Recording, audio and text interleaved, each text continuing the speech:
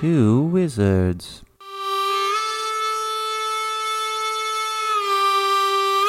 Two wizards?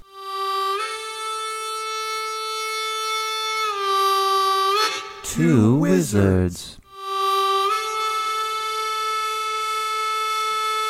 Two wizards. We've had an invasion of the little sugar ants here in my wizard's tower. And it's right on the entire spectrum of problems. Renting, having some sugar ants just at your front door, it's not that bad, but yeah, it's just super annoying. You're winding down on the couch watching some TV, something like that, and then you feel the little things crawling all over you, and then there's one, so of course you annihilate it, you smear it over your arm. Oh yeah, remove it from dead. Existence. Yeah, and then the entire rest of the night you're in your own head what's this itch, are they on me still, and you can't sit still. And yeah, man, it's so stupid that here I am, a wizard, and I'm being menaced by these little stupid sugar ants. Or here you are, a wizard, and man, what is just the easiest thing to spam kill to level up? Sugar ants. That's also true. Oh my god, that just totally unlocked a memory from. Okay, yeah, this was late middle school. Over at Carroll Park, there in Alamosa, they have the outdoor basketball courts. Mm-hmm. Which was not nearby. I had to ride my bike all the way over there, but I was meeting up with a buddy and played some one-on-one, and he left, so I was just kind of hanging out. And I tell you, man, there were a couple of anthills crawling all over this cement top basketball court. And with my basketball, I enacted an ant holocaust there. It was at the time, being an 8th grader, we're oh, take that, ant. Hell yeah. But in hindsight, I kind of felt bad. There were hundreds. I killed hundreds of ants with my basketball on that court. So maybe that's it. Maybe word finally got around. Word finally spread around the ant world, and they tracked me down here in Columbus, and now they're getting their sweet vengeance after. Oh god, they've been tracking you since middle school, but it took them that long to get out there. Right, yeah. Never mind that they can tell the future to know that you're going to be there to make the move from 2003, but yeah. 25 years. We've been waiting 25 years for this day. Multiple ants, generations of ants. Yeah, that's 50. That's 50 generations. Oh god, it's. So yeah, I don't know what's worse. I guess. Yeah, so yeah, I guess I don't know. I just got to get some spray and I don't know, do something like that. But yeah, which is also going back to the bugs episode where I was nah, man, bugs are okay. They're fine. Why are people eating these bugs? Now it's no, I want to cook these guys and eat them. If that's gonna get them off my back. Quincy, what do you mean you formed an alliance with the ants? Well, that's the other thing too. I don't want them crawling all over these critters. I can deal with them. It's fine. But yeah, if I wake up and poor sweet Quincy boy has little ant bites all over him, I'd feel horrible. You know what else is all over the place? You don't realize it till you see one, and then you realize how many there are, and sometimes it gets in your ear and then stays in your ear and chews into your brain. Whatever could that be, Mark? That'd be season 7, episode 1 of the Two Wizards podcast. We're back, baby. We've been back. We've been here, but we're back again. Our triumphant 7th season. Josh, man. Number 1, happy season 7. Listeners, I know y'all missed the collective dick suck of season 6, but I decided I like doing it for the whole year better than just one season. Come on, it's more fun to hear us get drunk over 3 hours and reminisce. Yes, absolutely. That is something over our 7 seasons. We're refining, we're adjusting, we're tuning. And yes, because I even think a couple weeks back, going into okay, what are we going to do for season 7? Yeah, I think I even floated that are we doing a clip show or retrospective? And you're nah, man, save that for the end of the year. That's way too much work and editing. It's August. Ain't nobody got time for that. But yes, here we are, and you listeners clearly have time for this, because here we are, the Two Wizards podcast. My name is Josh. I'm a wizard. And my name is Mark, and I'm a wizard, and yes, welcome back. Josh, welcome back, buddy. I know we were just here last week, Thank but you. when we restart a season, when we start a fresh season, it's always a new thing. It's always a fun thing. It's always refreshing and different, and like it's just, I don't know about you, but it makes me feel good, you know? Yeah, no, absolutely, it is. It's coming back, and like you're seeing, even though we were here just last week doing this thing, but it's that purpose. It's that intentional. Like, no, we're back, but we're going to be doing different things, and we're going to be reflecting on all that. And and even this was something that we just talked about before we hit record, because we've had Wizards Cups, we've had Wizards Rhytons, we've had Chalices, we'd have Tankers. Hobbits, goblets. Yeah, goblets. So, new season, new drinking vessel. Mark, what's that going to be? Whatever could it be? Oh, baby. Well, number one, our new cup form. I don't know what you call that. Our new drinking vessel will be for this season our Wizards mugs, and I am drinking out of a Lowenbrau Munchen Moss that our good buddy and fellow wizard Johnny brought me all the way from Munich. So thank you, Johnny. Nice. That's awesome. Man, there's a little like tap room place. Actually, we haven't been to there in a while, and they would sell the whole like, hey, like buy one of our mugs, and then each refill is like $2 off. So shoot, maybe I need to like pull that up from the basement and kind of use that with whatever we're doing. So yeah, I will be drinking out of my Wizards mug, but for right now I'm just out of a can. Well, that's all right, because to that end, what are you drinking? Because we have a very special assignment for tonight's episode. We're just kind of like, say you have a big get together and people come over and they bring food and they bring drinks and all that, and then great time is had by all. Everybody goes back home, and over the next few days, you're picking up the leftovers, you're drinking the rest of the beer. But then, like 2 weeks later, it's like, oh, yeah, here's with that weird, like Steve, this weird coworker that I kind of invited because I felt obligated, but I didn't really want to, but I did anyway. And he brought this weird stuff that's just been kind of pushed to the back of the fridge, but I got to like polish that off, right? Like, wasn't that the an assignment? That was it, buddy. Yeah. Okay, so with that in mind, we bought these for a previous Two Wizards episode, ended up calling an audible, going a different direction. So they've been literally sitting in the back of my fridge since then. But I have with me some hard Mountain Dews. Oh no! Oh no! All right. Yeah, because again, however, like a month ago, back in season 6, it was my turn to go on the drink misadventure, and I saw this variety pack of hard Mountain Dews out of the corner of my eye, and I was like, oh baby, I don't know what that's going to be for, but it's going to be for something. So I bought them, and then they've just been sitting there forever. So fortunately, only 5%, only sugar-free, caffeine-free. So unfortunately I won't be getting that sweet mix of stimulants and depressants at the same time. But I'm starting off with a hard Mountain Dew watermelon. Okay. That has a snake. It's got a snake on the can. Okay. All right. I have questions, but I'll just wait until you get into it, and then I'll answer or ask those questions. Mm-hmm. Okay. So that's what I'm attempting here. What about you, good sir? So you know how usually, Josh, I'll be like, oh yeah, let's do this, and then I'll totally screw it up. Well, damn it, this time we are getting off on the rightest foot, which I think in this case is the wrongest foot. But I bought a 12-pack sampler of Breckenridge Brewing, maybe the worst brewery in Colorado, I'm willing to believe. And specifically, I am drinking tonight the last 2 cans of the Palisade Peach Wheat. Now, to really just double down and compound, this idea of we had a barbecue, we had a party, and people left this. You ever, have the party, and then you realize, oh shit, that cooler's still out in the backyard, and you open it, and there's, 4 cans of beer floating in there?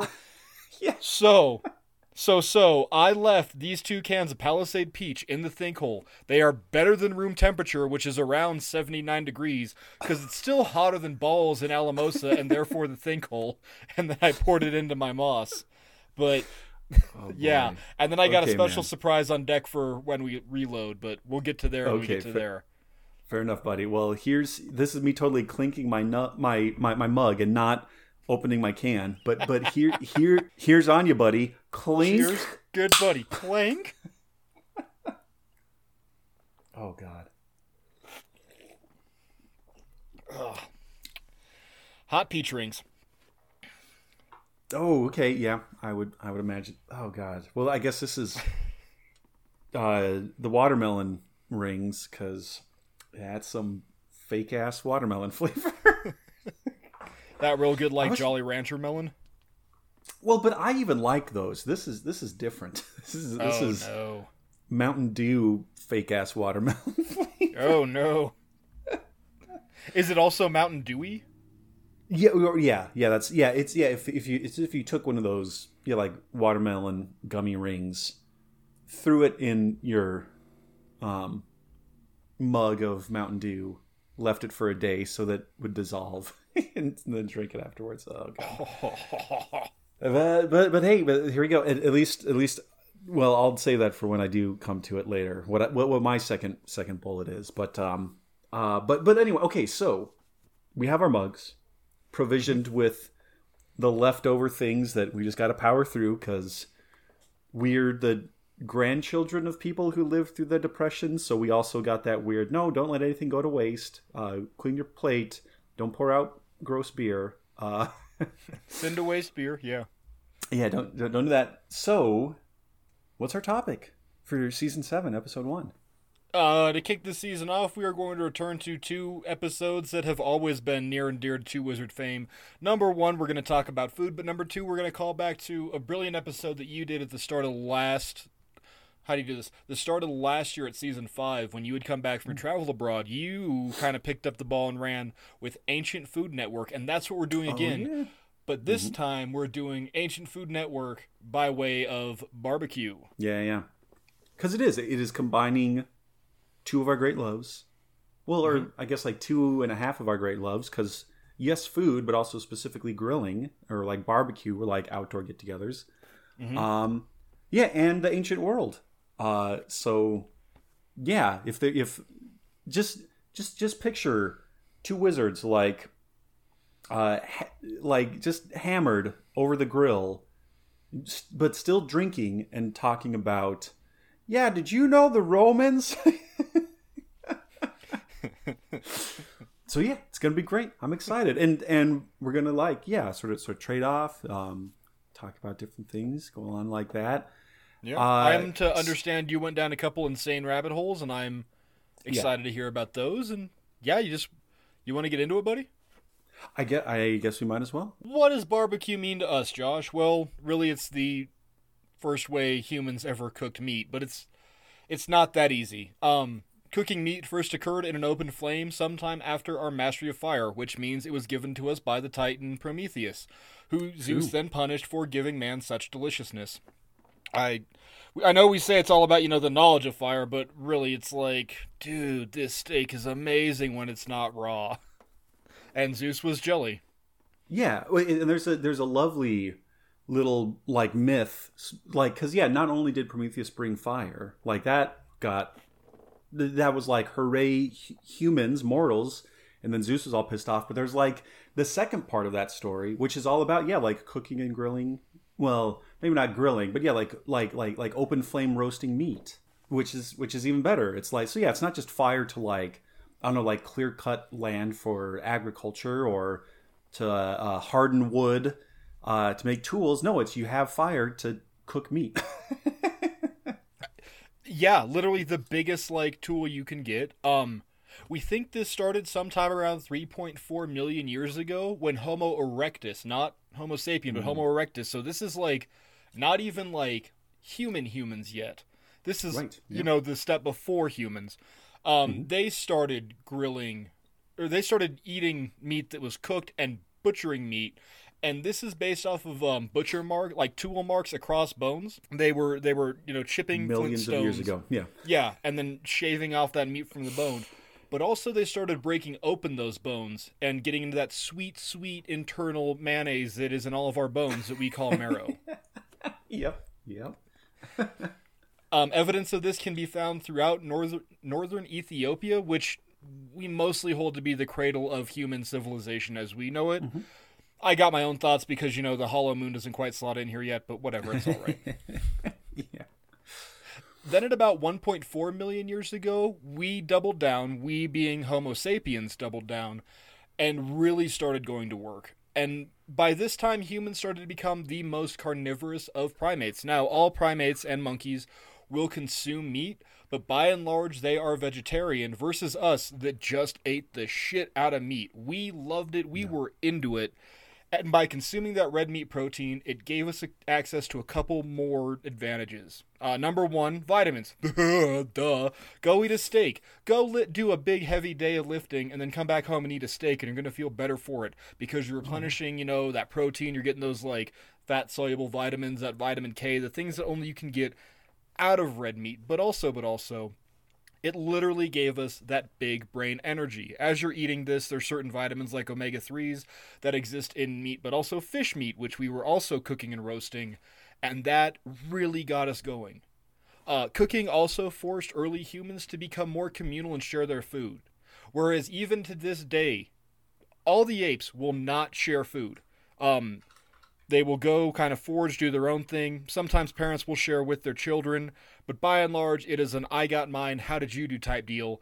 Versus this, where we get together, we roast this chunk of dead thing that we found and cut it apart and, started flame grilling it over open fire. And you kind of had to share. It forced humans to become more communal. But as far as this goes also, this meat kept longer than just raw meat.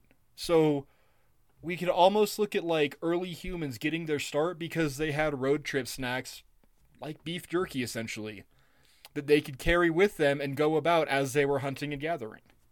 Right. Yeah. It's yeah. So it not only helps with preservation, but also it's just it's more efficient. Instead of your body doing the digesting, the flame is doing some of the pre-processing. Even though you're taking calories in, you're still expending calories to digest it. Here's just a little, because I was trying to find it here. Here's just a little kind of metric. So if you have 4 ounces of raw meat, a quarter pound of raw meat, that's equal to 3 ounces of cooked meat, just calorie wise. So you're getting an extra third.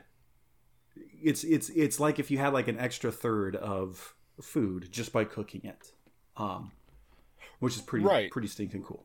Well, it's also there's certain proteins that are only protein chains that are only activated through heat conversion. I want to say it was our Buff Wizards episode, last January, February, and we talked about you shouldn't just crack an egg and drink it. Because essentially you're going to risk salmonella, but also it doesn't do shit for you. If you cook that egg, it converts the protein chains and makes them better, and your body actually takes more out of them. That's what cooking this meat did for humans. Right. It's also kind of cool to me. When we were 2 hobbits, I went sort of insane on our gardening episode when I talked about mushrooms and how mushrooms were essentially responsible for shaping humanity because, the early human ape could eat fermented fruit. They would get shit-housed hammered, and then their livers learned how to process that alcohol, and they stopped blacking out when they would eat it, and that gave them an evolutionary advantage. Same deal with this cooking meat.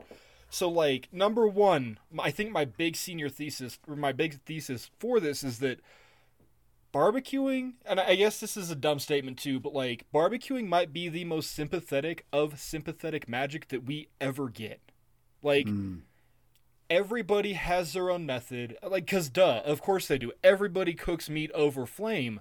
But, even to this day, there's a certain, ritual that goes into cooking. How many times did you, me, and Mayhan stand around your grill and just jokingly go, oh, yeah, hey, see that burger? Pick it up and put it back down in the same spot. Oh, yeah. There you go. But there is a ritual to it. You light the fire. You clean the grill. You were just telling me how you were, cleaning your grill the other day when you started grilling burgers. Oh yeah, and even just this week, Friday night, the Mrs. Wizard and I wanted to treat ourselves a little bit. So, had a nice steak dinner. And roasted those bad boys out there on the grill. Just tonight, we had hamburgers, and it's the same thing. Like, I have my ritual. I have a little kind of folding camp chair that I keep on the back porch. So, yeah, like I walk outside, light the grill, kind of get it warmed up first, go back inside, kind of piddle around for a bit, grab a drink, get my camp chair. As the grill is warmed up and some of the oils and greases are a little looser, that's when I scrub it. That's when I clean it. And so yeah, it's a whole thing, and I love it. And it is, and it's even better. Just like you're saying, it's even like I very much enjoy doing that on my own.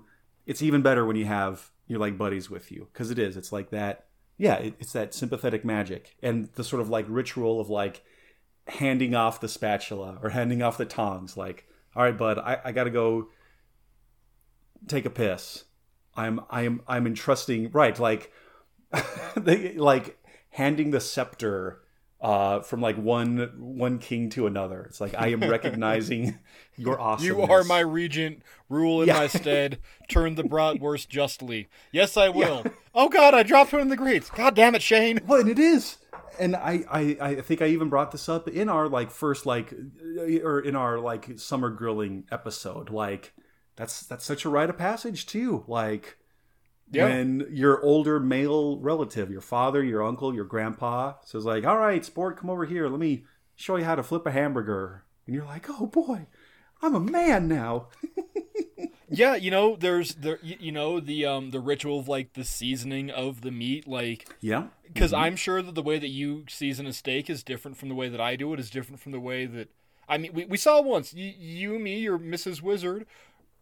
We all competed in like in a steak challenge, like we did, and they were all prepared differently, and but like there's also the common ground of that, like you poke by your thumb, and that's medium, and then you poke a little bit in more, and that's rarer, but then you poke up higher, and oh yeah, that's well done, don't do that one. Like you politely but firmly ask them to leave, and it is a tradition that you pass down, and it's a thing that's been distilled down through the ages, and it is so easy for me to err on the side of too horned up for this one, just because, like, as I got more into this week, it was like, son of a bitch, we are literally made to be a good time party species. We are Homo sapiens because we learned how to party and process drunk fruit. We had jungle juice first of all, and then we started grilling. And, like, there was a caveman there at one point. There was some poor, like, Neanderthal bro who was, like, trying to grill. It was like, yo, Thag, you dumb bastard, flip that thing. And students like, no, Thag said it good. Thag want well done. You're an idiot, Thag. Shut up. Like, yeah, exactly. No, and then we all make fun of Thag for, wanting it well done. And then, like, Thagina rolls up and she's like, me have portobello mushroom cap. Me grill this? No, go home. We don't, no. Yeah, man, it is this whole thing, and like we will be discussing throughout this episode, this is a millennia long tradition. Even what's the fancy word for millions of years? It's a millions of years long tradition too. Yeah, from what 3.4 million years, like. Literally fundamental to us as humans. I read this whole dissertation paper deal about how, like, when we started grilling meat, it allowed our jaws to not need to be as strong, which then allowed for our brain cases to get bigger. That bigger brain case and the more protein and vitamins allowed that pre-human, that proto-human to become more intelligent. It's just like, dude, grilling literally made humans what we are today, and it's insane. Yeah, no, it absolutely is. Yeah. Well, okay, so also, so like going back to those thousands of years. Here's one going back and then going forward, going back to the pre-forward future. Yeah, right, exactly. So, and again, I mean, Mark, I would like to think. Like, there seem to be so many popular multiverse stories these days, right? Like, there's a Spider-Man into the multiverse. There was Everything Everywhere All at Once. I mean, just and Ready Player One. Yeah, Ready Player One had some kind of multiverse stuff.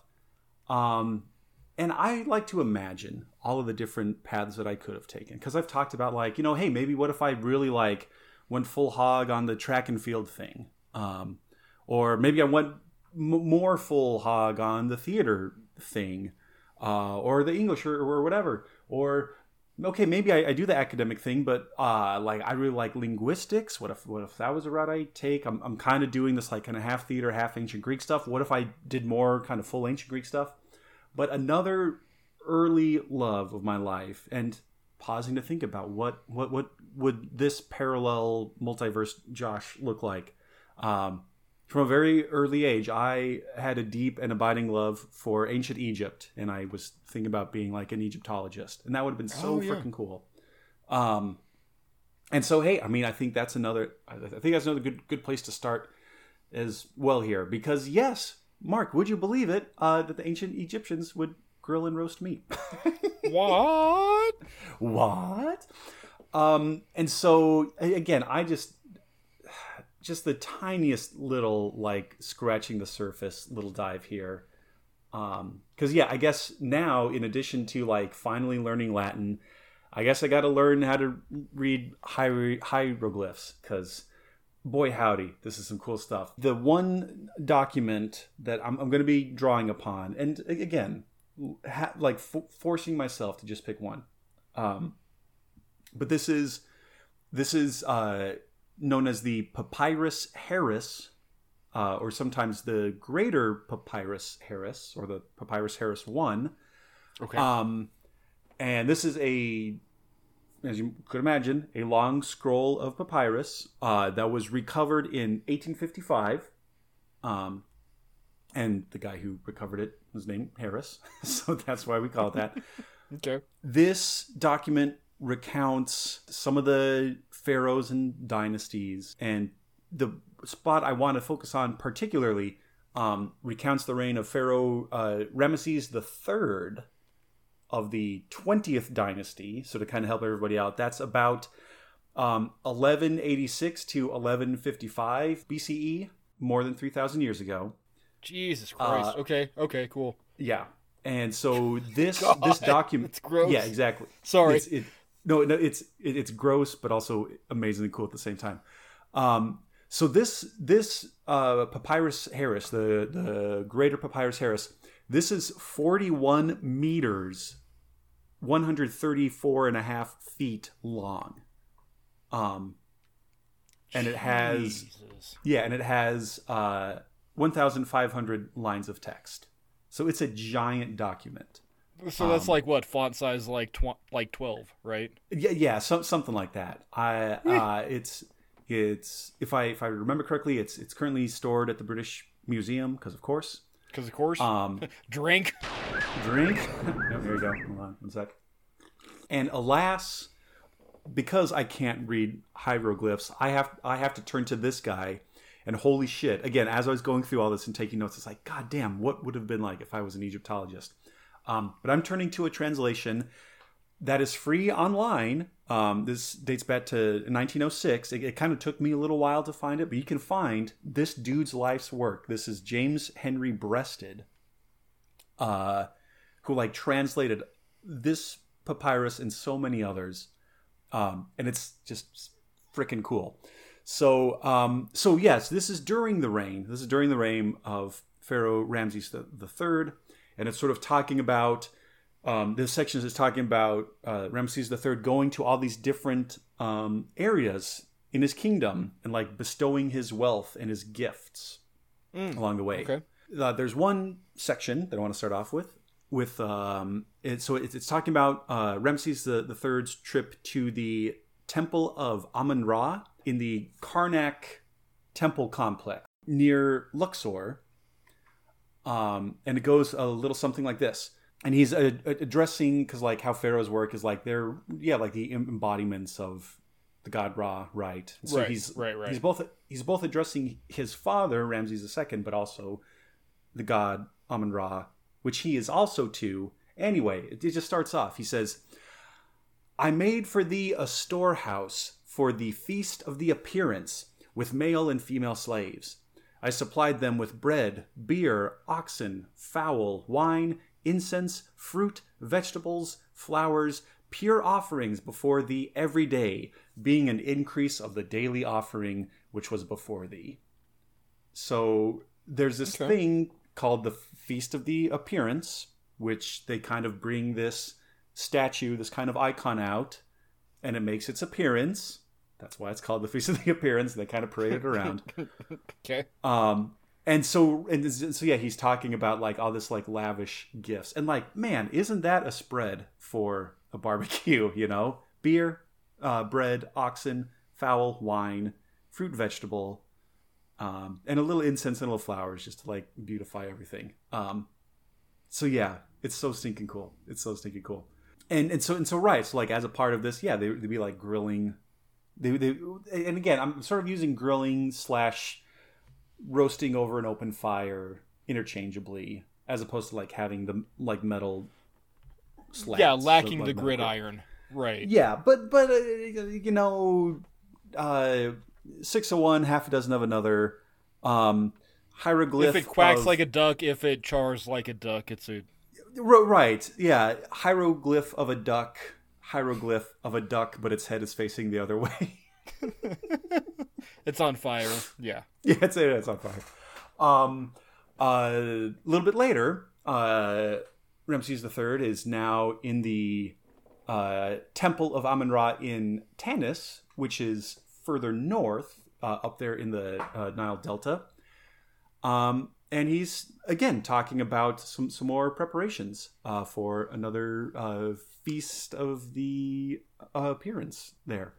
Quote, I fashioned thy august image wherewith the appearance is made. Like Ra when he brightens the earth with his beams. Ammon of Ramses, ruler of Heliopolis, was its great and august name. I filled its house with male and female slaves. The lay priests of the temple were children of great men whom I trained. Its treasury was overflowing with products of every land. Its granaries approached heaven. Its herds were multiplied more than sand. Cattle yards offered to his Ka as divine offerings daily, full and pure before him. Fattening houses containing fat geese. Poultry yards containing wild fowl. Gardens with wine provided with their fruit, vegetables, and all kinds of flowers. So, wow. Again, this dude's like, yeah, I got it. Look at my work, see mighty in despair. Look at this was so cool. There were so many passages I wanted to pick, but yeah, like, it's herds. Yeah, the like herds of like oxen and cows and all that were multiplied more than sand. That's so baller. Oh, Jesus. That's so cool. It's so cool. Well, and there were other passages where it was like, I have more olive oil than the sea, and like just dial that shit up to 11. Dial that shit up to like horned snake with wings hieroglyph, because I'm pretty sure that's number 11. Yeah, I think so. Yeah. Yeah, but also this particular passage, that second one I read, really interests kind of later scholars and all that, with this kind of line like about the fattening houses containing fat geese. Right. Yeah. And so it's this line and then a couple of others where it's like, oh shit, were they doing like the force feeding geese part so their livers grow really fat? And they're like, are you telling me that ancient Egyptians came up with foie gras before the French did? Which would make sense given like Napoleon's word obsession with them. Yeah. I mean, I'm in. Could be okay. I also just love that. Yeah, this is all based on the Feast of the Appearance, this like big holiday, and I just imagine like Ramses the Third like waking up and like poking his head out through some like temple window or whatever and saying, "You there, boy? What day is it?" "Why, it's the Feast of the Appearance, it is, sir."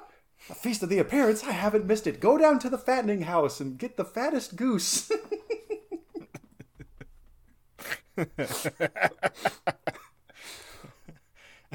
You could tell I really thought about that joke. I love it though. See, my problem is I'm just seeing it like Muppet Christmas Carol style, but it's exactly. like, Michael Caine in a pharaoh headdress. The headdress and the the double crown. Yeah, the double crown, holding the whip and crook in both hands. What day is it, boy? but yet the little kid still speaks with the Cockney street urchin. Yeah. The kid is still Cockney street urchin. He's still dressed in Cockney street urchin rags. But yeah, so there's some primary sources, and yes, and I think I'm sure this will be a theme that we return to throughout the course of this episode. That yes, grilling meat, roasting meat, eating meat was very much a part of the ancient world, and specifically it was mostly for big important days, big festivals, big religious festivals, big ceremonies. It wasn't an everyday kind of a thing, or if it was an everyday thing, maybe it would be more I don't know, chickens or fish, do something like that. But it was a big to do, and it was an indication. It was an indicator of your wealth, and instead of fliff not even counting it, it was, look at my cattle that have multiplied more than the sand. there's more cattle here than grains of sand. I love the flex though. That's so. It's badass. It is badass. Dude, nobody flexes like the Egyptians. My cattle multiply more than the sand. I got more olive oil than the sea, which I'm pretty sure is being racist to Greeks, but I can't roundabout to get there. But then, my name is Ozymandias, the King of Kings. Look upon my works, ye mighty in despair. Yeah, it's which again, yeah, it was, as I was just kind of scrolling through this translation by James Breasted of the Greater Papyrus Harris. I was just son of a bitch, man. Maybe I picked the wrong thing to do my PhD in. Maybe I need to rewind and go back and be an Egyptologist. No, but I don't know. So there's this Ascension Feast, which is to honorate the shape of God made into man, Pharaoh. Yeah, and it's just they want to have a great big party. Mm-hmm. Right.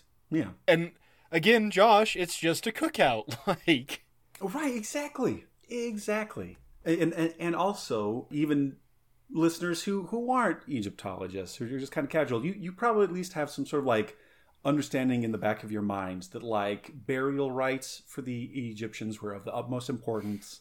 This person is yes, even though their body is dead, they're two spirits, their Ba and their Ka, are going to continue on into the afterlife, so we have to make sure that they're provisioned for that.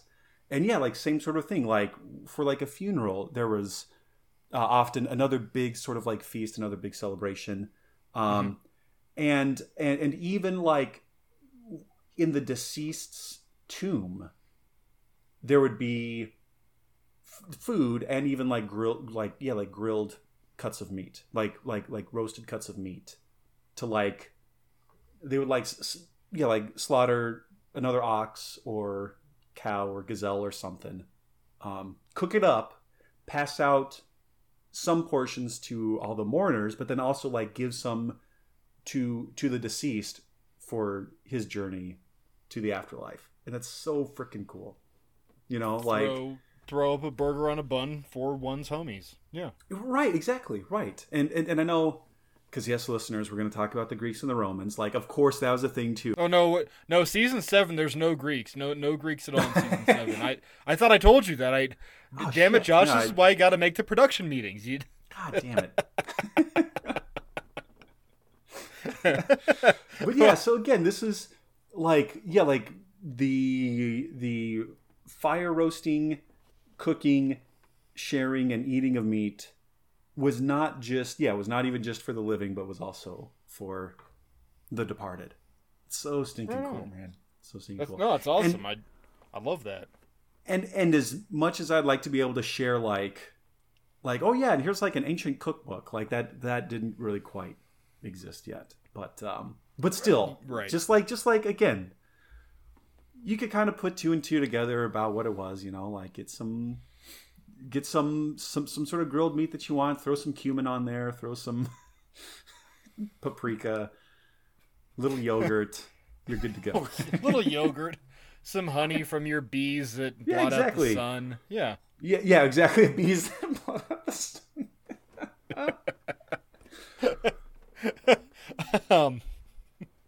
Well, to that end, no, because you're talking about this festival for God made flesh. What about God made God, Josh? So in my stuff, I found out that humans started not so much smoking. So we got to take a beat here and go, what is barbecuing? Well, duh. It's cooking things over an open flame, sometimes on a gridiron, but there's also the crucial point of using smoke and kind of the indirect heat to cook a thing, right? Yeah, sure. Okay. Just this week, I busted out my pellet smoker and made some baller-ass ribs that I actually cured in Mountain Dew. Oh, yeah.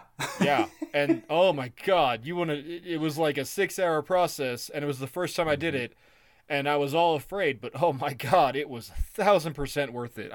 I was depressed that I only made one rack, because I needed 4 racks to that business, but yeah. So to that end, I think the first time, what I could find, and maybe you could find something to contradict this, but I'm not quite sure, the first time that we actually started doing that was with the Hebrews and Moses. So about 1500 BCE, after Moses descended from Mount Sinai, holding the 10 Commandments. Well, the 15 Commandments, and then he dropped the other tablet and just made it up and said it was cool.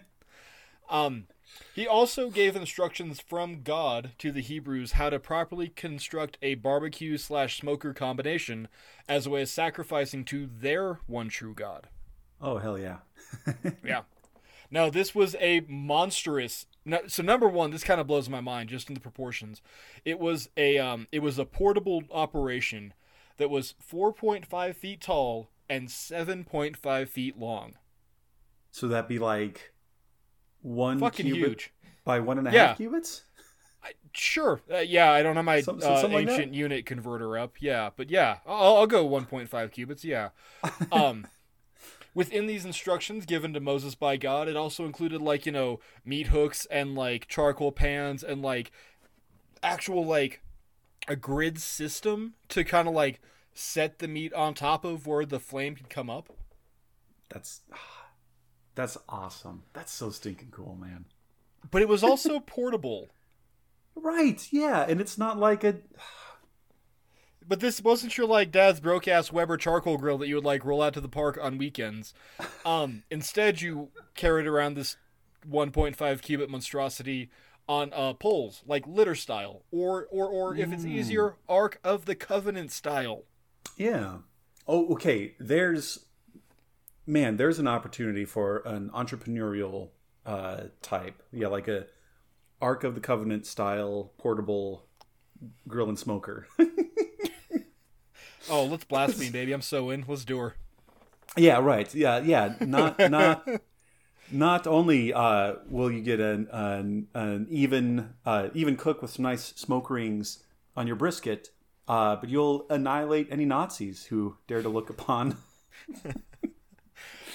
Heavenly flavor. Also, fuck you, because I totally wrote a joke about how the Ark of the Covenant was actually a barbecue grill that Harrison Ford used to melt the Nazis' faces with their deliciousness. Miriam, whatever you see, don't taste it. It's too delicious. Indy, it smells so good. No, but straight up, they carry these things around through a pole system, just like the Ark is shown. The Ark is shown with 2 poles. You got 2 guys on either side. It's a leader or a litter. That's all it is. That's so cool. I think that's so cool. Leviticus chapter 1 in the Bible, which was written 1,500 years BCE, gave instructions for the preparation, the killing, and then butchering of meat from bulls, sheep, turtles, pigeons, turtle doves, different from turtles, corn, other vegetables, and bread. And this was by means of a sacrifice to the Lord Yahweh God, whatever you want to call Christian / Hebrew God. I'm just gonna call him God because it's easier that way. Sure. But this wasn't so much deity DoorDash as explained by Aaron in verse 29 when he said it was actually the smell that God liked. So you Josh, with your good biblical name Joshua, you would take the first like primus pieces of your flock or herd or whatever, and you would present it up upon this altar. You would clean it, and then you would slaughter it, and you would arrange it in a certain position. Then you would cook it, and then God would just like sit up on a cloud and like, just hot box on the smoke. Yeah. And really quick, just to take a page out of Leviticus, or a couple sections out of Leviticus. And if thou offer the meat of thy first fruits unto the Lord, thou shalt offer the first fruits dried in the fire, and then thou shalt put oil upon it, and lay frankincense thereupon. It is a meat offering. And the priest shall burn the memorial part of it, and the beaten corn thereof. And this is also talking about like bringing like the first ears of corn and other fruits to him. And part of the oil thereof with all frankincense thereof. This is an offering of fire made unto the Lord. And now, put it onto your bingo cards, guys, because you and I are going to do an actual like episode about sacrifice. But didn't the Greeks also believe that the gods like huffed on the smoke that you would burn them? That is precisely it. Well, and I sort of mentioned this at the beginning. So yes, Prometheus is the one who brings fire down from Olympus to mortals, and he hides it in a fennel stalk, which is always kind of a cute detail that I like. Really? So yeah, like Zeus. So it's like Zeus is mad about that one, but then like Prometheus says like, well, hey mortals, like here's how you can make it up. You can slaughter an ox, and then you're going to burn part of it to send up to the gods. And this is the second trick that he plays, and this is the one that actually gets him chained to the rock in the Caucasus Mountains. Like the stealing the fire, like okay, whatever. But what he does is he shows the humans how to butcher, and he takes all of the meat, like the yummy, like delicious meat that we talked about, like how that was fundamental for our development as a species, but he like covers it with like the intestines and the tripe and the like gross, nasty organs. And then he takes the bones, which other than that delicious marrow, can't really do much with. And then he covers that with like the kind of extra fat and tallow. So it looks really appealing. It looks like a nice marbled ribeye, but it's. And then Prometheus invites Zeus down from Olympus and says like, okay, hey, the humans for all the rest of time will agree to like burn one of these sacrifices in your honor. So do you want this gross pile of guts? Or do you want this delicious, well-marbled, like glistening with white fat bit? And Zeus says, that one, I want the fat. But it's just bones, and then so that's how humans get to eat the delicious, yummy meat. Interesting. So, but it's also yes, there's very much, and this is attested across all sorts of stories. Yes, that it's the smell of the barbecue, of the meat grilling and cooking. That rises up to Olympus, and that's what the gods delight in. So yeah, there's a lot of similarity between those two. Yeah. Like I say, Aaron talks about how like it isn't the cooking of the meat that God likes; it's that He delights in the savory smell that is brought on by the grill. And then I like it, and there's a little bit in there too. And it's like, well, Mark, you're just saying that they're just like cooking their best. They're just slaughtering and cooking their best bull. Well, yeah, they are. But also there's a bit in there too, like after you've cooked it, then you, the human, get to eat it. Right. So and again, this is, like proto-agrarian human society, like, so you're not missing out on, an entire bull /sheep /turtle dove worth of meat. You get to also enjoy your ship, but you still got to pour some out for one's deity. Yeah. Yeah, truly. Right. Again, it's about the sharing. It's about the sharing as well. Yeah.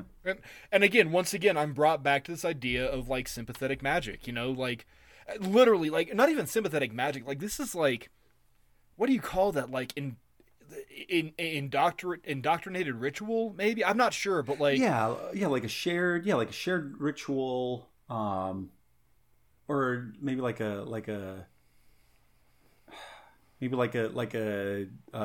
cooperative magic of sorts. I don't know. I don't know the exact term, but it is magic. Yeah. Well, I'm reminded of like, that story you told about like how your uncle, granddad on some side like was doing they were castrating one year. Oh yeah. And your uncle Randy blacked out when whoever it was ate the testicle raw. But like, there's testicle festivals where you go, you castrate your herd that week, and everybody just like brings all the balls into town, clean them up, and they deep fry them. And like, same idea, man. Just same collective like coming together. Like the herd is here. We are doing this to maintain a strong herd, and it's a ritual and a thing we do that we don't necessarily understand, but god damn it, we just do it. And that, in its own way, is kind of beautiful to me. Yeah, it is. It's the and even. I almost want to say this because I think it would be like a good sort of like ending transition. But like even just like today, you're going on a walk or you're running some errands around town or you'd step outside to check the mailbox or you're taking the trash can out front and you smell for what appears to be like a couple houses down, like, oh shit, someone's cooking out. Like that literally just happened. Like, okay, yes, I grilled hamburgers for dinner. But then even just this afternoon, the Mrs. Wizard and I took a walk through our neighborhood. And both of us were doing the, someone's grilling. It is. It's just, there is that magic. There is that magic of, oh shit, someone is like cooking meat over an open fire. Damn it, I want to be there. And that too, just damn it, I want it. Hey, neighbor, how's it going? I know we never met before, but... Which is also my name's Josh. This is my Mrs. Wizard, Mark, and which is also, and I also love that that's like the ending. Here's a little crossover event too. When the Dangle podcast gets to the season finale, because like that's how it ends. Like Hank and Bobby, father son, that have so much. That are so different, have so very little in common, but what's the one thing that they can bond over? And what's the whole thing that the entire like Rainy Street neighborhood bonds over? It's grilling steak. Yeah, two sirloin with love. Yeah, exactly. And two right there, dude. Sympathetic magic. Like I learned out of Hank Hill, like you grill with propane until you get an electric pellet smoker, and then don't worry about propane ever again. Right. But like, Dad, what if somebody wants it medium well? We politely but firmly ask them to go. Ask them to leave. Yeah, exactly. That's what you do. Yeah, you don't fuck with ritual. No. And again, also not hating too much. But a little bit of hate, but also just like hate. And this may have even come up with our grilling episode too. So listeners, go check that one out too. But yeah, like, and then there's always that one group that's like, oh, actually, can you save a little space on the grill for my veggie burgers or for these portobello mushrooms that I brought because I'm vegan or whatever. And again, you kind of roll your eyes, but you want to be a good host.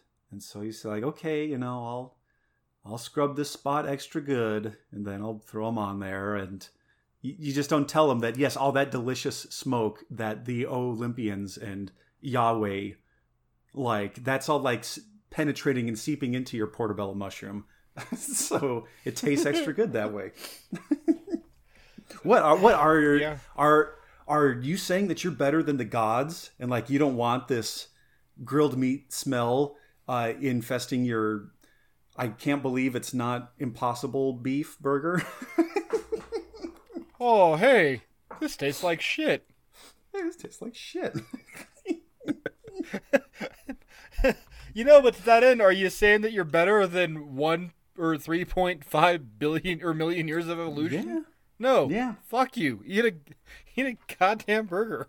Yeah, you and your thick jaw that didn't that you still need all this giant bones and bite strength to chomp through your broccoli.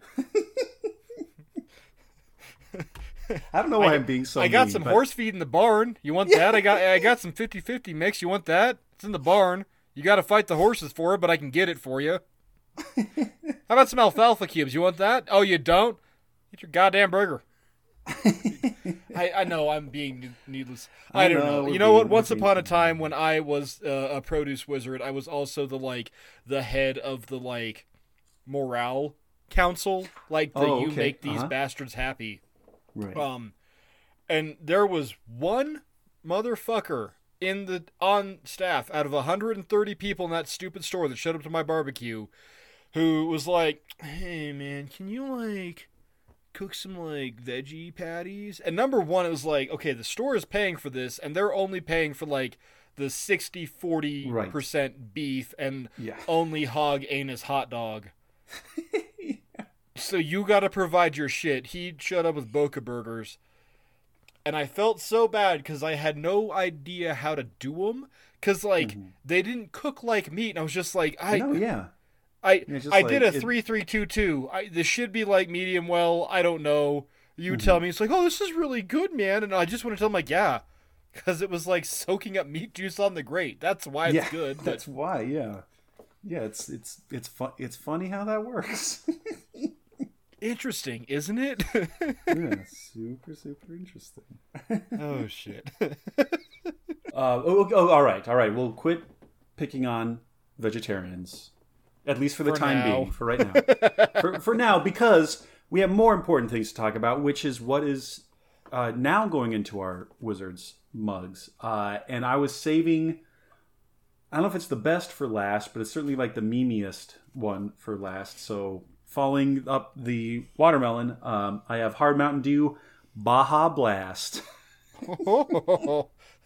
So it's wow, that's a legit mountain. Okay, right on. That's awesome. Yeah, it's not just a nerd who lives in his parents' basement and plays too many video games meme. There is apparently the Baja Blast lore is real. That's awesome.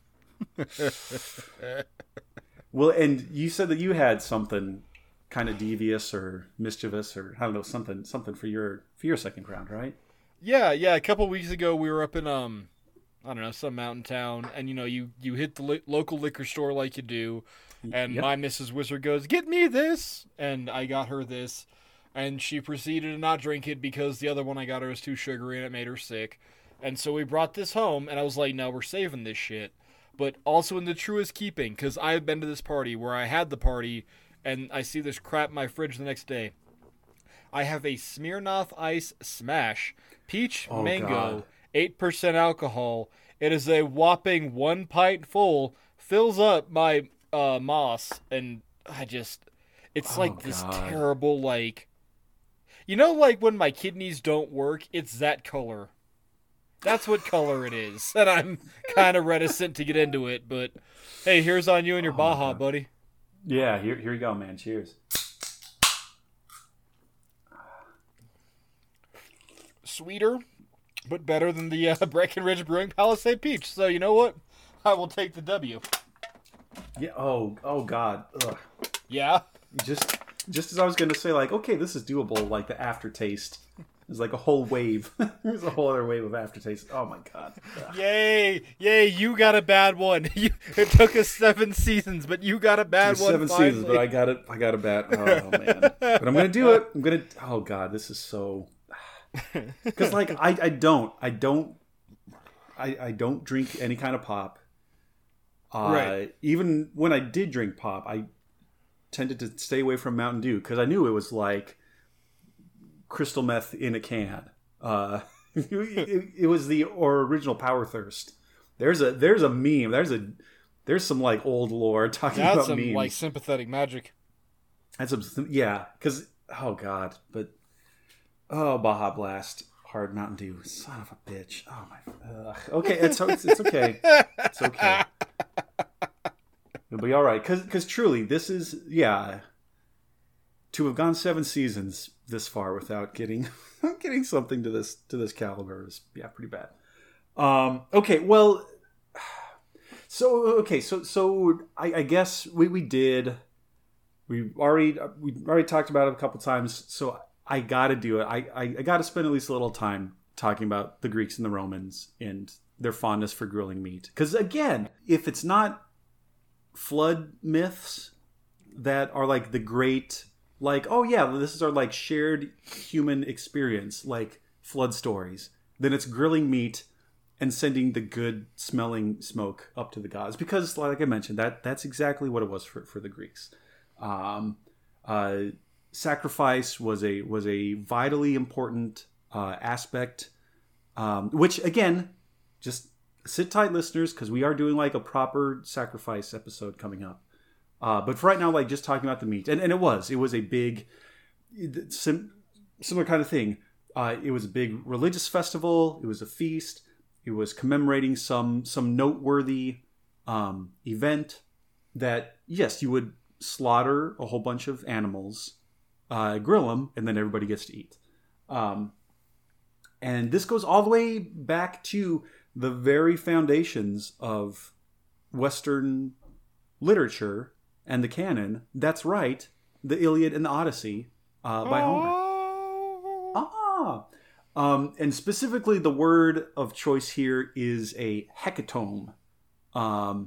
Hecato, the prefix, means 100, and then the like kind of omb part that means like oxen or like ox.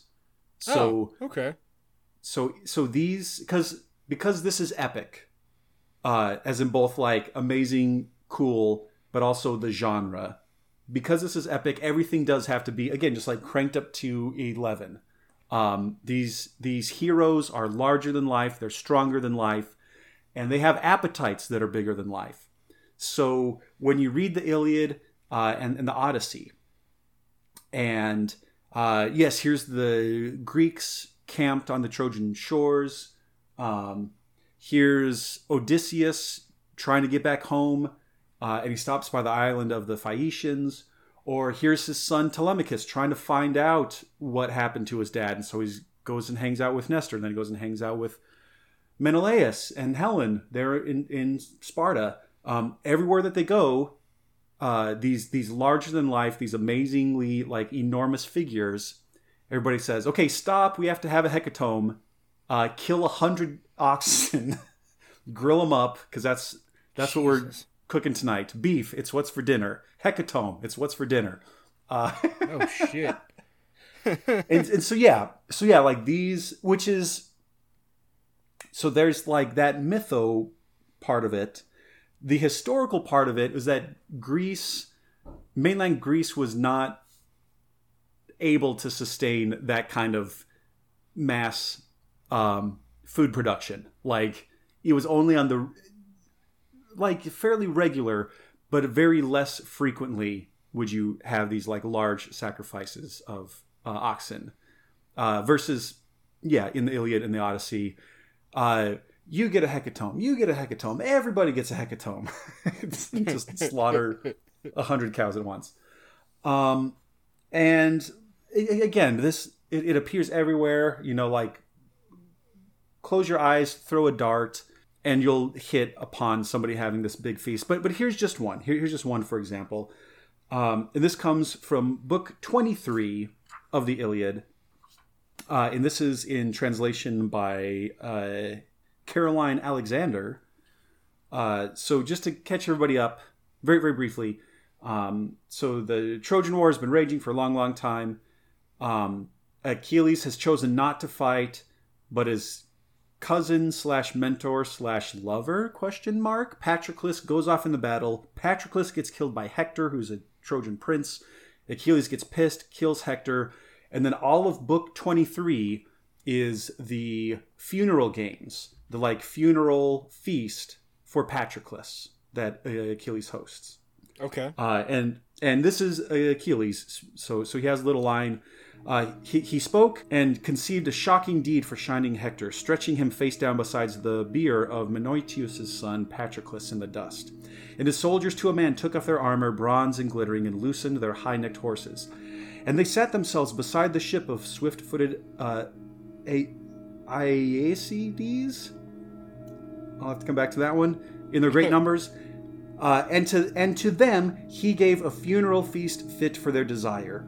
Many sleek cattle stretched their necks across the iron blade, their throats cut. Many sheep and bleeding goats, many white-tusked pigs luxuriant with fat, were singed and spread across the fire of Hephaestus. And everywhere around the corpse blood flowed in cups. So, giant, huge barbecue, because Achilles is honoring his fallen companion Patroclus. And again, yeah, like pick anywhere in the Odyssey, and Odysseus comes over to this place, and here's a giant feast killing hundreds of oxen. And then he goes to another island. Hey, here's another hecatomb, and so it just goes on and on and on. And yes, and so that was very much in the literature, and then in the reality of Greek life, in the like 6th and 5th centuries BCE, but just not as often. It was a little more rare. Again, it's just there's just so many different examples to pull from. But the other kind of cool thing, the other very cool thing, and like many cases with the Romans, they took this idea from the Greeks and then expanded on it. I want to talk about this thing called the Thermopoleum. Okay. And a Thermopoleum, as again you might guess from the first part of that word there, thermo meaning hot. Thermopoleum was an early example of sort of like a fast food stand. Kind of. Really? Yeah, it was a place where you bought hot food. So it was it was like kind of like a restaurant, food. But also like fast food. And so these would be so the Roman kind of like one of the standard architectural units was called an insula. And this would be like 3 or maybe even sometimes 4 stories tall. The ground floor was usually like a business. And then there was residences on top. And so you would find these thermopolia on the ground floor. And yeah, they would have like a counter with these like ovens and grates on top, or like bowls on top. And you just go over and like order your food, whatever that is. And you can find some... Again, like amazingly preserved examples of these in Pompeii, for instance, but also apparently in Ostia Antica, where I was at the start of last month. Oh, yeah. You can find all sorts of things there. I just also love this idea that, like, Mark, you were talking about the portable smoker grill that the Jews had. And here we see, like an ancient idea of... Maybe not a McDonald's, maybe more like a Sizzler, but I don't know if that's any better necessarily. Okay. Yeah, no, I get what you're driving at, though. Yeah, like you want a steak, you don't want to pay a lot of money, go to Golden Corral. Get the steak. Get the buffet combo. Yeah, I got you. Right, exactly. And so, you ate too many shrimp. Yeah, I understand. Right, exactly. Yeah, so you could get like skewers of meat, sausages, fish, like wild game, and then of course, yeah, you're like bean soup, your vegetables, your fruits. But yeah, so if you look, and I'll share some of these so that Mark can put them up on our Instagram. There's some really cool pictures. There was one that was fairly recently uncovered or discovered in Pompeii, which is in like amazingly good shape, and you can see the sort of like frescoes that have been painted into the side of the plaster there. And there's one of them that has like a painting of like a rooster. So it's like, oh, this place Must have been like Pompeii grilled chicken. PGC. Okay. With its XI herbs and spices. but here's one sort of recipe that I can kind of share. So Okay. So this is a type of food in these Thermopolia, which is the Isichia omentata, which, well, okay, I'll just describe this thing, and then Mark, you can tell me what you think about this. Okay. Quote, take minced meat with breadcrumbs soaked in wine, crush together with pepper, linquenmen, replace it with nuoc guam, and failing that with anchovy sauce. So I guess just because I don't know what the other two things are, anchovy sauce. And if you want, myrtle berries from which you will have removed the core. Shape the meatballs in which you will put peppercorns and pine nuts. Wrap them in the net and brown them in the chiroinum, which is sweet red wine. Okay. So does that kind of sound like another maybe dish that might be a little more familiar? Yeah, just a little. Listeners? Yeah, that kind of sounds real familiar, Josh. Kind of sounds like you're doing a little bit of a braise. Yeah. Yeah, it is. It's like kind of like a braise that you're like making. Yeah, you're making meatballs, and then you're braising them in red wine, which is delicious. That sounds delicious. Yeah, sign me up. I'm in. Yeah, right. Exactly. And so yeah. So again, there's so much here. Pigs were more common in ancient Rome. For the Greeks, it was goats, and then the occasional oxen. Romans were much more kind of like into cooking and grilling pigs. And then I was fascinated to discover this too. So on my recent this summer trip to Rome, did the tour of the Colosseum. Which, yes, there was one type of slaughter going on at the Colosseum. But then I was amazed to find out that during, like, the medieval period, people would, like, rent out kind of sections of the Colosseum. Because, it has all these, like, little arches and then also kind of, like, nooks and crannies. And so you would rent one of those out as sort of a commercial space. And the Colosseum, and like in the medieval period, the Colosseum was like butcher shop central. Like so many people were renting out little alcoves in the Colosseum to like operate their butchery.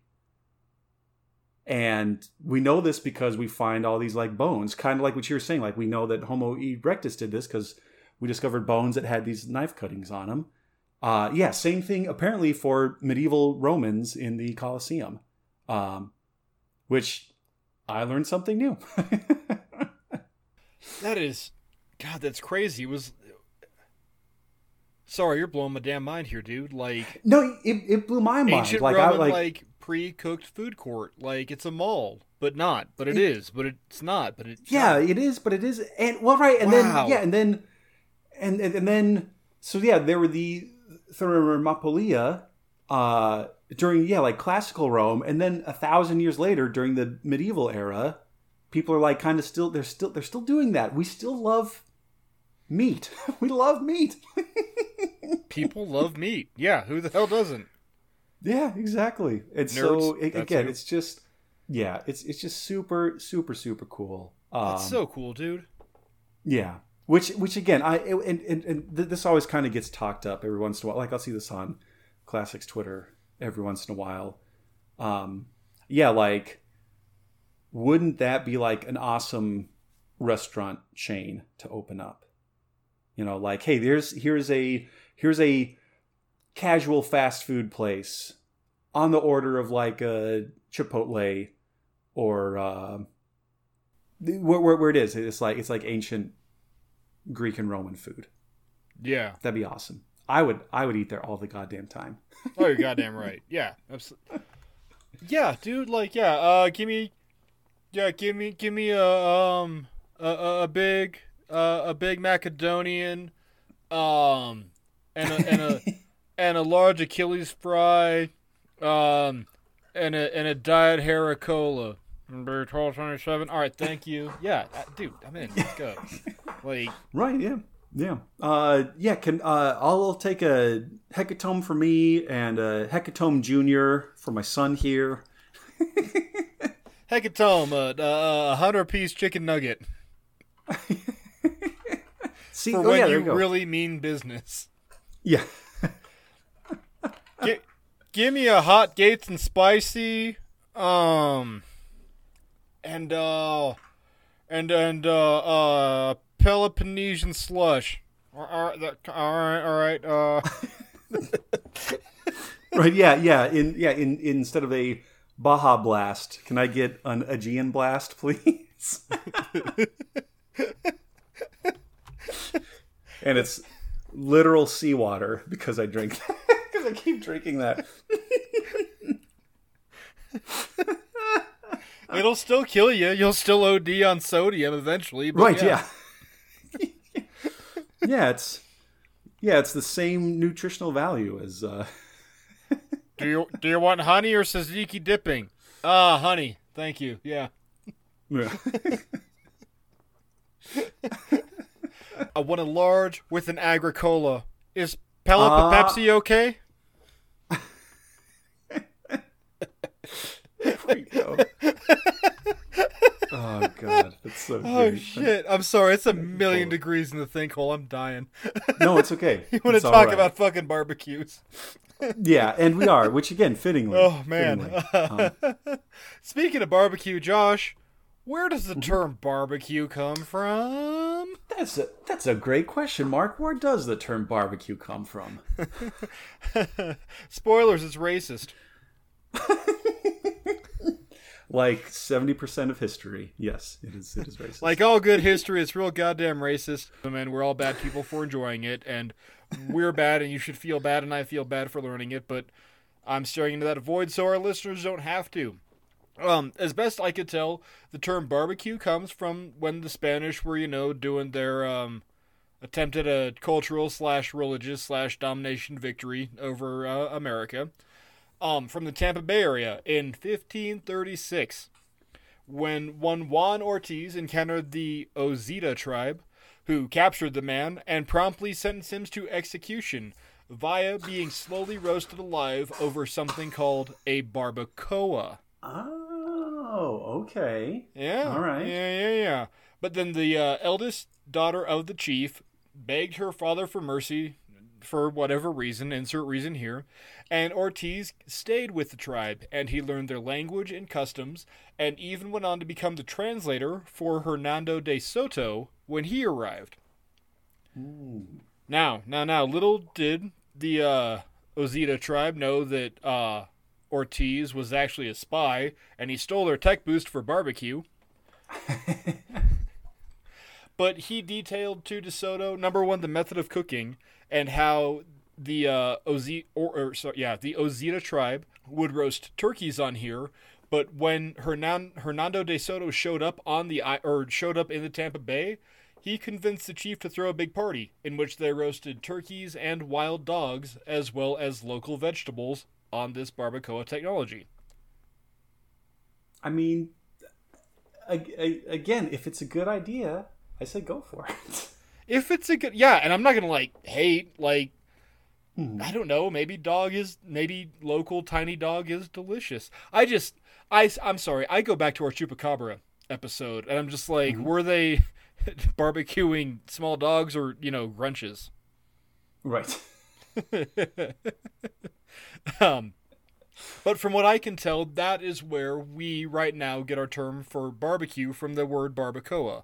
A couple linguists will maintain that so in the barba you add the coa, the oa would be like a Spanish suffix. So refrigerator. The thing that refrigerates. Yeah, the barbacoa, the thing agent. that barbacos. Yeah. Either way, we he stole that tech boost, and we got it, baby. Score 1 for the Spaniards. Which, yeah, because I think I had heard something like that too. Yeah, like barbacoa. Well, and even like now, like you go to most Mexican restaurants and ask for a barbacoa burrito. It's like a slow cooked braised beef. With like spices and stuff. So yeah, makes sense. But now, to that end, there's also the theory that it came from the Taino Indians with their verb bukan, which meant to cook meat under with underneath hot coals, or so either the meat was wrapped in leaves and buried, or wrapped in leaves and cooked above. But the term bukan eventually evolved into the term buccaneers. Who comes out of Tampa Bay, Josh? That's right, the Buccaneers. The barbecuing Buccaneers. Which I have not been... what's their... Do you know what their stadium is? Oh, no. Not offhand, sorry. Is it just Buccaneer Stadium? Raymond James Stadium. If Raymond James Stadium, again, just does not steer into that skid... And have get most other ballparks, or football stadiums, you get your hot dogs, you get your nachos. No, here we have nothing but barbecue pig, like fresh from the banana leaves. This giant coal pit. Like if that's the only thing that they should serve. Yeah, I would say so. I mean, come on, guys. Yeah, why not? Why not? As long as we're here. I think we're to a point now where we're all just kind of hungry. We kind of been touching on it here. In your research, buddy, did you find any recipes that really stuck out to you? Well, there was a couple. But and I shared some of them. But also, I thought about bringing this up, talking about the Greeks. But since you ask, here we are again. This is just so awesome. This is all the way now in the Odyssey, Homer's Odyssey. So we're changing gears. This is Odysseus. He in book 18 of the Odyssey, he's finally come back to Ithaca, and he's trying to sneak his way back into his own palace, his own house, where these unruly suitors have been chasing after his wife, but he's disguised. And one of the meanest, nastiest of these guys is someone named Antinous, and he has a little speech where he says, Odysseus is back in the house, but he's disguised as a beggar, and he's picking a fight with somebody else, and Antinous says, here, this is translated by Robert Fitzgerald. The Robert Fitzgerald. So Odysseus is a beggar, and he's picking a fight, but he's not letting him on that who he is. And so Antinous says, "Oh, my friends, no luck like this has ever turned up before. What a farce heaven has brought upon this house. The stranger and Eros, this other guy, have had words. They brag of boxing. Into the ring they go, and no more talk." All the young men got to their feet now, laughing, to crowd around the ragged pair. Antinous called out, "Gentlemen, quiet. One more thing. Here are goat stomachs ready on the fire to stuff with blood and fat. Good supper pudding. The man who wins this gallant bout may step up here and take the one he likes, and let him feast with us from this day on. No other beggar will be admitted here when we are at our wine." So Odysseus gets in a boxing match with another kind of beggar guy, and the prize for winning is some blood pudding in a goat stomach. So he's basically fighting, and the prize is going to be a bratwurst. That's so. Yeah, it's like a Blutwurst. Yeah, fattened. Yeah, it is. No, yeah, it is. Yeah, it's a Blutwurst. I don't know if that grossed me out so bad. I'm just here's the prize: goat fattened pudding. Oh, okay. Yeah. No. Pass. Right. Yeah. Yeah. Right. It is. It's like a blood pudding sausage thing. And then, of course, because he's Odysseus, he beats the shit out of this other guy. And then right. Because he's in disguise, and got that good plot armor, and he leveled up way too much on his journey, and yeah. Well, yeah, and he procced the Athena buff. So his unarmed combat is totally maxed out. He like breaks the guy's jaw. Oh Jesus! Yeah. Right on. One thing I found out as I was looking into shit, when Columbus was doing his like first tour de conquest in 1492, he reached an island that he named Isabella. This is now Cook. So what I could tell, this was now like small Cook Bay. Okay, so it's a Bahamian island. But as him and his conquistadors were like beating out the swamps, in the jungle, he reported sighting a 6-foot-long serpent. Oh shoot! He was so taken by the creature's beauty that Columbus did what any good conquistador would do, and he toma mi arquebus, which means get my gun. And according to his own diary, he shot and killed the creature in order to bring back the skin to the King of Spain. Apparently, the skin was beautiful, and he wanted to like present it to the king as like, look what I've done for you.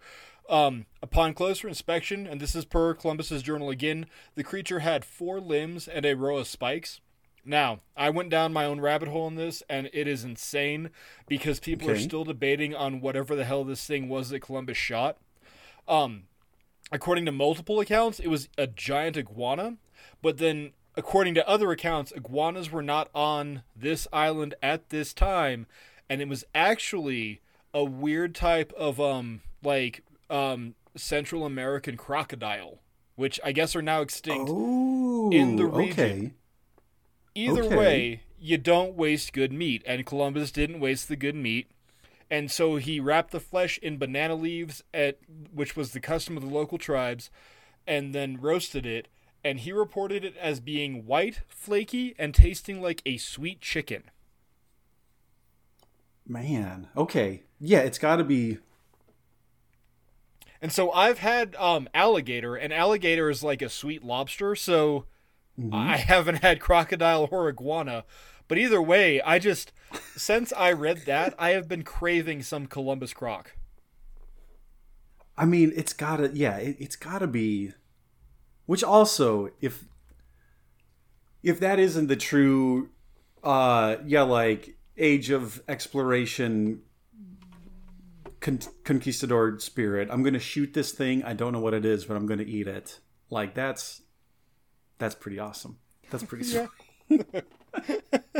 And right? its hide is so beautiful. I'll make shoes out of it.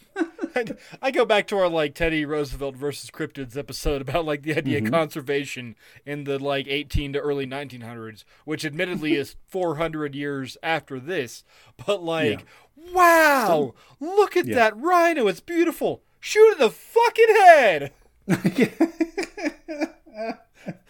Then we can stuff it and send the hide back to my grandchildren in New York. Yeah. New York City. New York City. Yeah, craving some goddamn Columbus croc. Or, whatever it is. Mm-hmm. Yeah, that's... Oh, man. Mark, I just had a hamburger, but now I want Columbus croc. I want... Blutwurst, after I fight some hobo for it.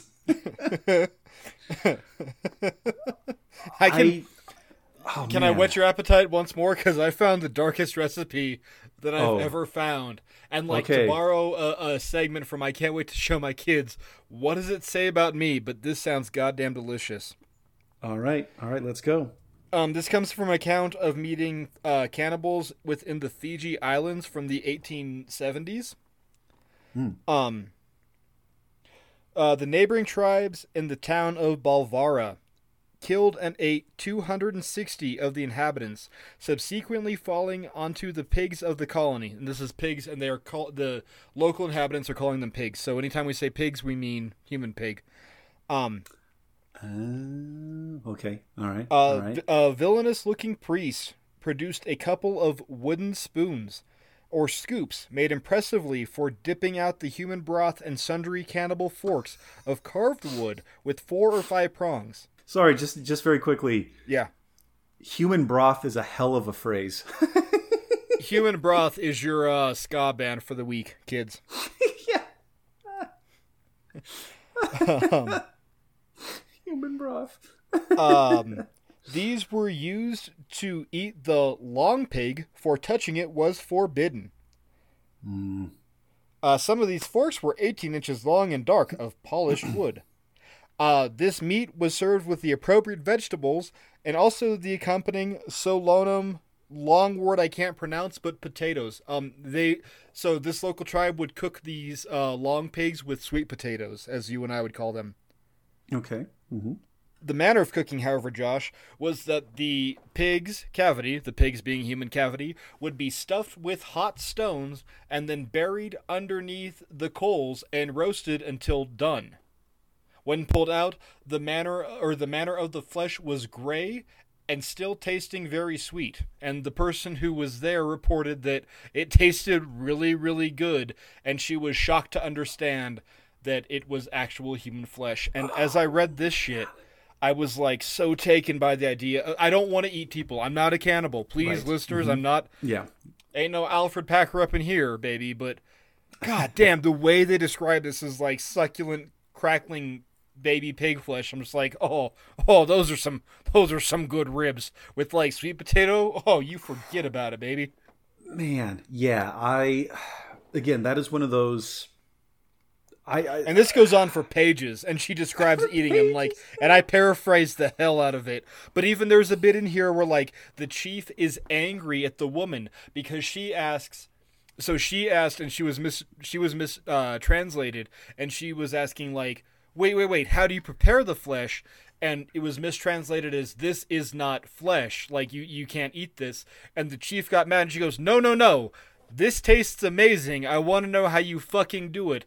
She was just trying to get the recipe. And just that, like, an account from 1882, dude, like,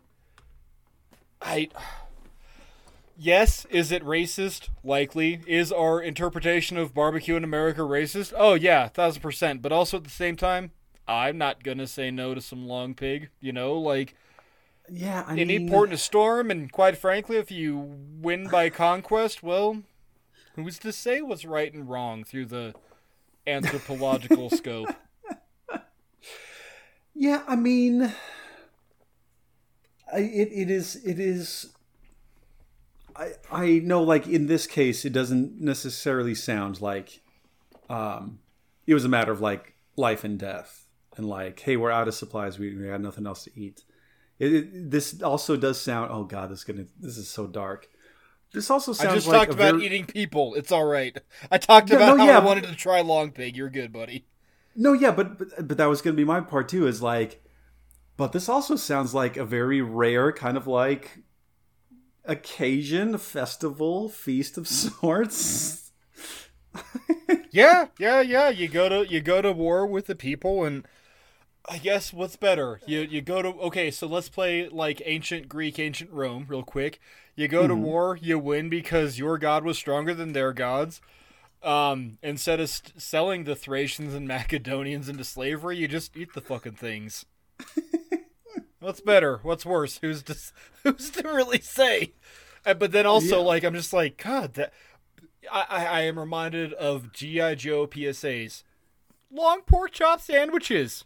God damn, that smelled good. Well, that also does, to be fair, that also does appear in the Odyssey, except it's not Odysseus and his men, but it's the Cyclops Polyphemus who, smashes some of Odysseus's sailors, his crew, like bashes their brains out on the rocks, and then I don't know if he cooks them though. I think he just eats them raw. Because I think that's another. Because like, man, like so many like transgressions against like Guest right. host guest rights. Xenia, there we go. Got a little choked up there. Also, worst among them is this dude didn't even like cook his meat. He didn't even like cook the guy. He just ate it raw. Like eating raw food, that's for savages. And I guess it's a human. That's bad, but didn't Odysseus lose people to the pig chick on the island, Circe? Right? Yeah, Circe. Right? Yeah. Didn't she trick him into eating his own crew too? And like he said, they tasted delicious. I don't believe so. I think, or was that just like the island of like pigs? Yeah, there was. Circe was there, but like yes, maybe this is my like high school interpretation, and like the pig men on the pigs on the island were like men that were transformed or something. Yes, so she definitely has on her island, on Circe's island. Yeah, she has like a whole bunch of pigs, but also like other animals. She'd like change the shipwrecked men into other animals. And she had some like nymphs. She had some like other like female mythological beings on her islands there. I don't think she like invited them to like eat. She like, oh, weary travelers. She was again doing like the fake Xenia. Like, yeah, come on in and eat and take a bath, and my maidens will serve you, will like wait on you. But then she like waved her wand and then they turned into pigs. But I don't think they were ever eaten, or at least they weren't eaten by other men. But then Odysseus goes to the Lystragonians, that are another race of giants that like eat eat the men. And then the whole reason why they're having all this like horrible time going home is they're like so close. They're so close to getting home, but there's a big storm that they deplete their supplies. There's no food. They like, okay. Also, this is very much like an epic hero. Like this is a Greek epic hero thing. Is like these dudes have been sailing around forever. They're hungry. They're tired. They're cranky, and they're like, I guess we can fish. Because like fishing is like last resort. Yeah, I can't believe how horrible things have gotten now. We have to fish for food. These guys were like, these guys were the Ron Swansons. They're like fishing for sport only. It's practically a vegetable. But they get so hungry and they're washed ashore. They just so happen to be washed up where this herd of beautiful cows that belong to Helios, the sun god. And Odysseus like takes a nap, and that's I guess the other like news from epic poetry is like, don't sleep because your lackeys will do something and fuck everything up. So Odysseus falls asleep, and then the sailors go off and they killed some of the sacred cows of the sun god and eat them. And when Odysseus wakes up, probably because he can like smell, right? He like smells the fire, and he's like, "Oh fuck, man, does that smell good?" Yeah, god damn it, does that sound good or smell good? Wait, god damn it, we're not supposed to be eating that. That belongs to the sun god. That goes back to our classic, thesis, conundrum, idea, theory, whatever you want to call it. Of you can let somebody man the grill, but you gotta come back and get it yourself. Right. Otherwise, they're gonna fuck it up. Yeah. Yeah, right. Yeah. The next thing you know, you're serving your house, your grill. Don't mess around. Yeah, and it's charred hockey pucks that you're passing out and little burnt hot dog twigs. There's a big like flare up, like that same fucking guy Steve. He doesn't have eyebrows anymore because he's like, I think I need some more lighter fluid. It's like, no, you idiot! It's a propane grill. You don't need lighter fluid.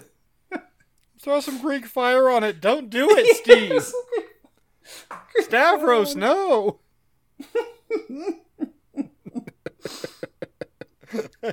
So yes, with great grilling comes great responsibility. That's the other, I guess, sort of lesson here is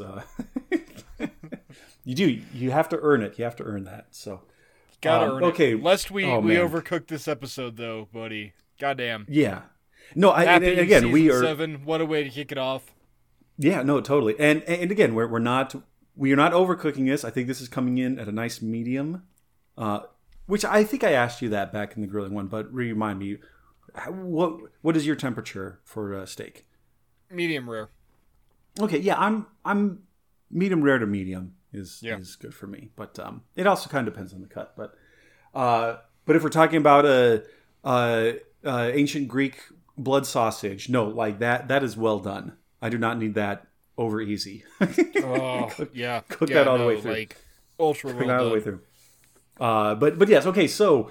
But I do agree this has been a wonderful start to season 7. And we've already hinted at, yes, we're doing a sacrifices episode. Maybe there's a piece of literature that I've been talking about quite a bit. Maybe we're going to have an episode dealing with that in some more detail. Who knows? But as always, Mark, it's great to join with you once more. Listeners, it's great to have you join us once more. And boy, howdy, we wish that, or maybe you're listening to this episode having just grilled something. Or maybe this is inspiring you to grill something. Maybe you'll go look up some weird ancient Roman or ancient Egyptian recipe. Buy 80-20 beef. That's the ideal hamburger patty. Buy 80 so that your patties are greater than grains of sand.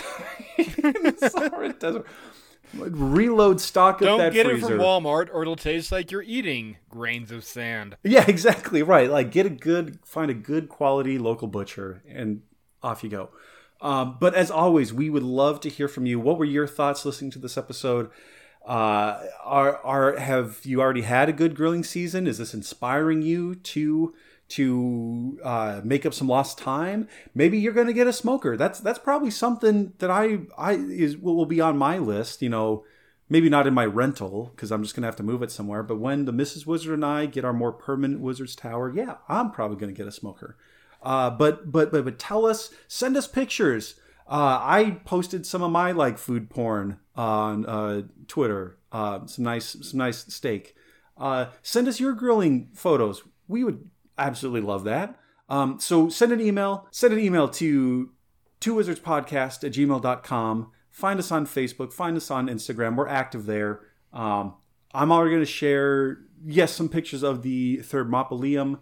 I forgot to mention this. I found going back to the Egyptians and talking about the fattened geese, I found bas relief of some Egyptian servant force feeding a goose. So that'll be up there on the Instagram too. Oh, hell yeah. And we are on Twitter I guess we can't say that anymore because fucking Elon Musk is an idiot. I'm still calling it Twitter. It's going to be Twitter. No, you know what? Two Wizards in Protest. Okay, yeah, maybe this will be time for us to branch out and we'll do some of these other ones. I don't know, maybe. Find us on other media. Just look for Two Wizards Podcast and you'll find our stuff. You can find me at Plaid Barbarian. Mark is also active on some of the stuff, and some of our some of our other podcast siblings are active on there as well. Mark, take it away. Some of our podcast siblings. Number one is the I Can't Wait to Show My Kids podcast, where me and my buddy Brad talk about movies that were influential to us as children that we want to review and rewatch to make sure it's appropriate to show to our progeny. This week, Josh, hey buddy, you guest starred on Teenage Mutant Ninja Turtles. Yes, I did. You were there. You were there for that. Me and Brad got fucking hammered, and I apologize, buddy. God damn. Also me more than Brad, but still a lot of beers were drank, a lot of good times were had. Go check us out over there talking about that original TMNT classic. Or if you want to hear more about me and my opinions of grilling, by all means, please come to the Dangle Podcast, a weekly retrospective rewatch of King of the Hill, where me and our buddy Johnny discuss 2 episodes of that beloved adult animation classic. This week we did So this week we'll be doing Luann Gets Lucky and Hank Gets Dusted. Luann goes to prom with a child, and Hank's cousin is Dusty Hill from ZZ Top. Don't listen to that one. It fucking sucks. Me and Johnny were really upset. It's so sitcom-y and bad. It's God, you can tell we're in like the twilight, the beyond the twilight years of King of the Hill. But hey, just come listen to us. Listen to some souls die. You can enjoy our souls dying. Schadenfreude, right? And if that doesn't work for you, come to Marquis Stardust on Twitter. On Twitter. Yes, Always will be Twitter. I will never call it X. No. Stupid. It was the dumbest thing ever. Marquis Stardust. Come talk to me there. Yeah. Do that thing. Like, subscribe, follow. Tell your friends. But also to that end, hey, if you are listening to this, thank you. Thank you for being here. Thank you for listening. Thank you for making us a part of your day. Josh, happy season 7. I can only foresee goodness in our future, and I am horned up for whatever wizardy mayhem we get into, buddy. Heck yeah, dude. No, I very much enjoyed christening this episode, talking about, like I said, some things that we find great meaning in, and I'm looking forward to having more episodes on other great things. So thank you, Mark. Thank you, listeners. As always, my name is Josh, and I'm a wizard. And my name is Mark, and I am so hungry for some long pig. Love you guys. Thank you for being here. Take care. He rolled upon his back, and after that, I killed them all! Ah!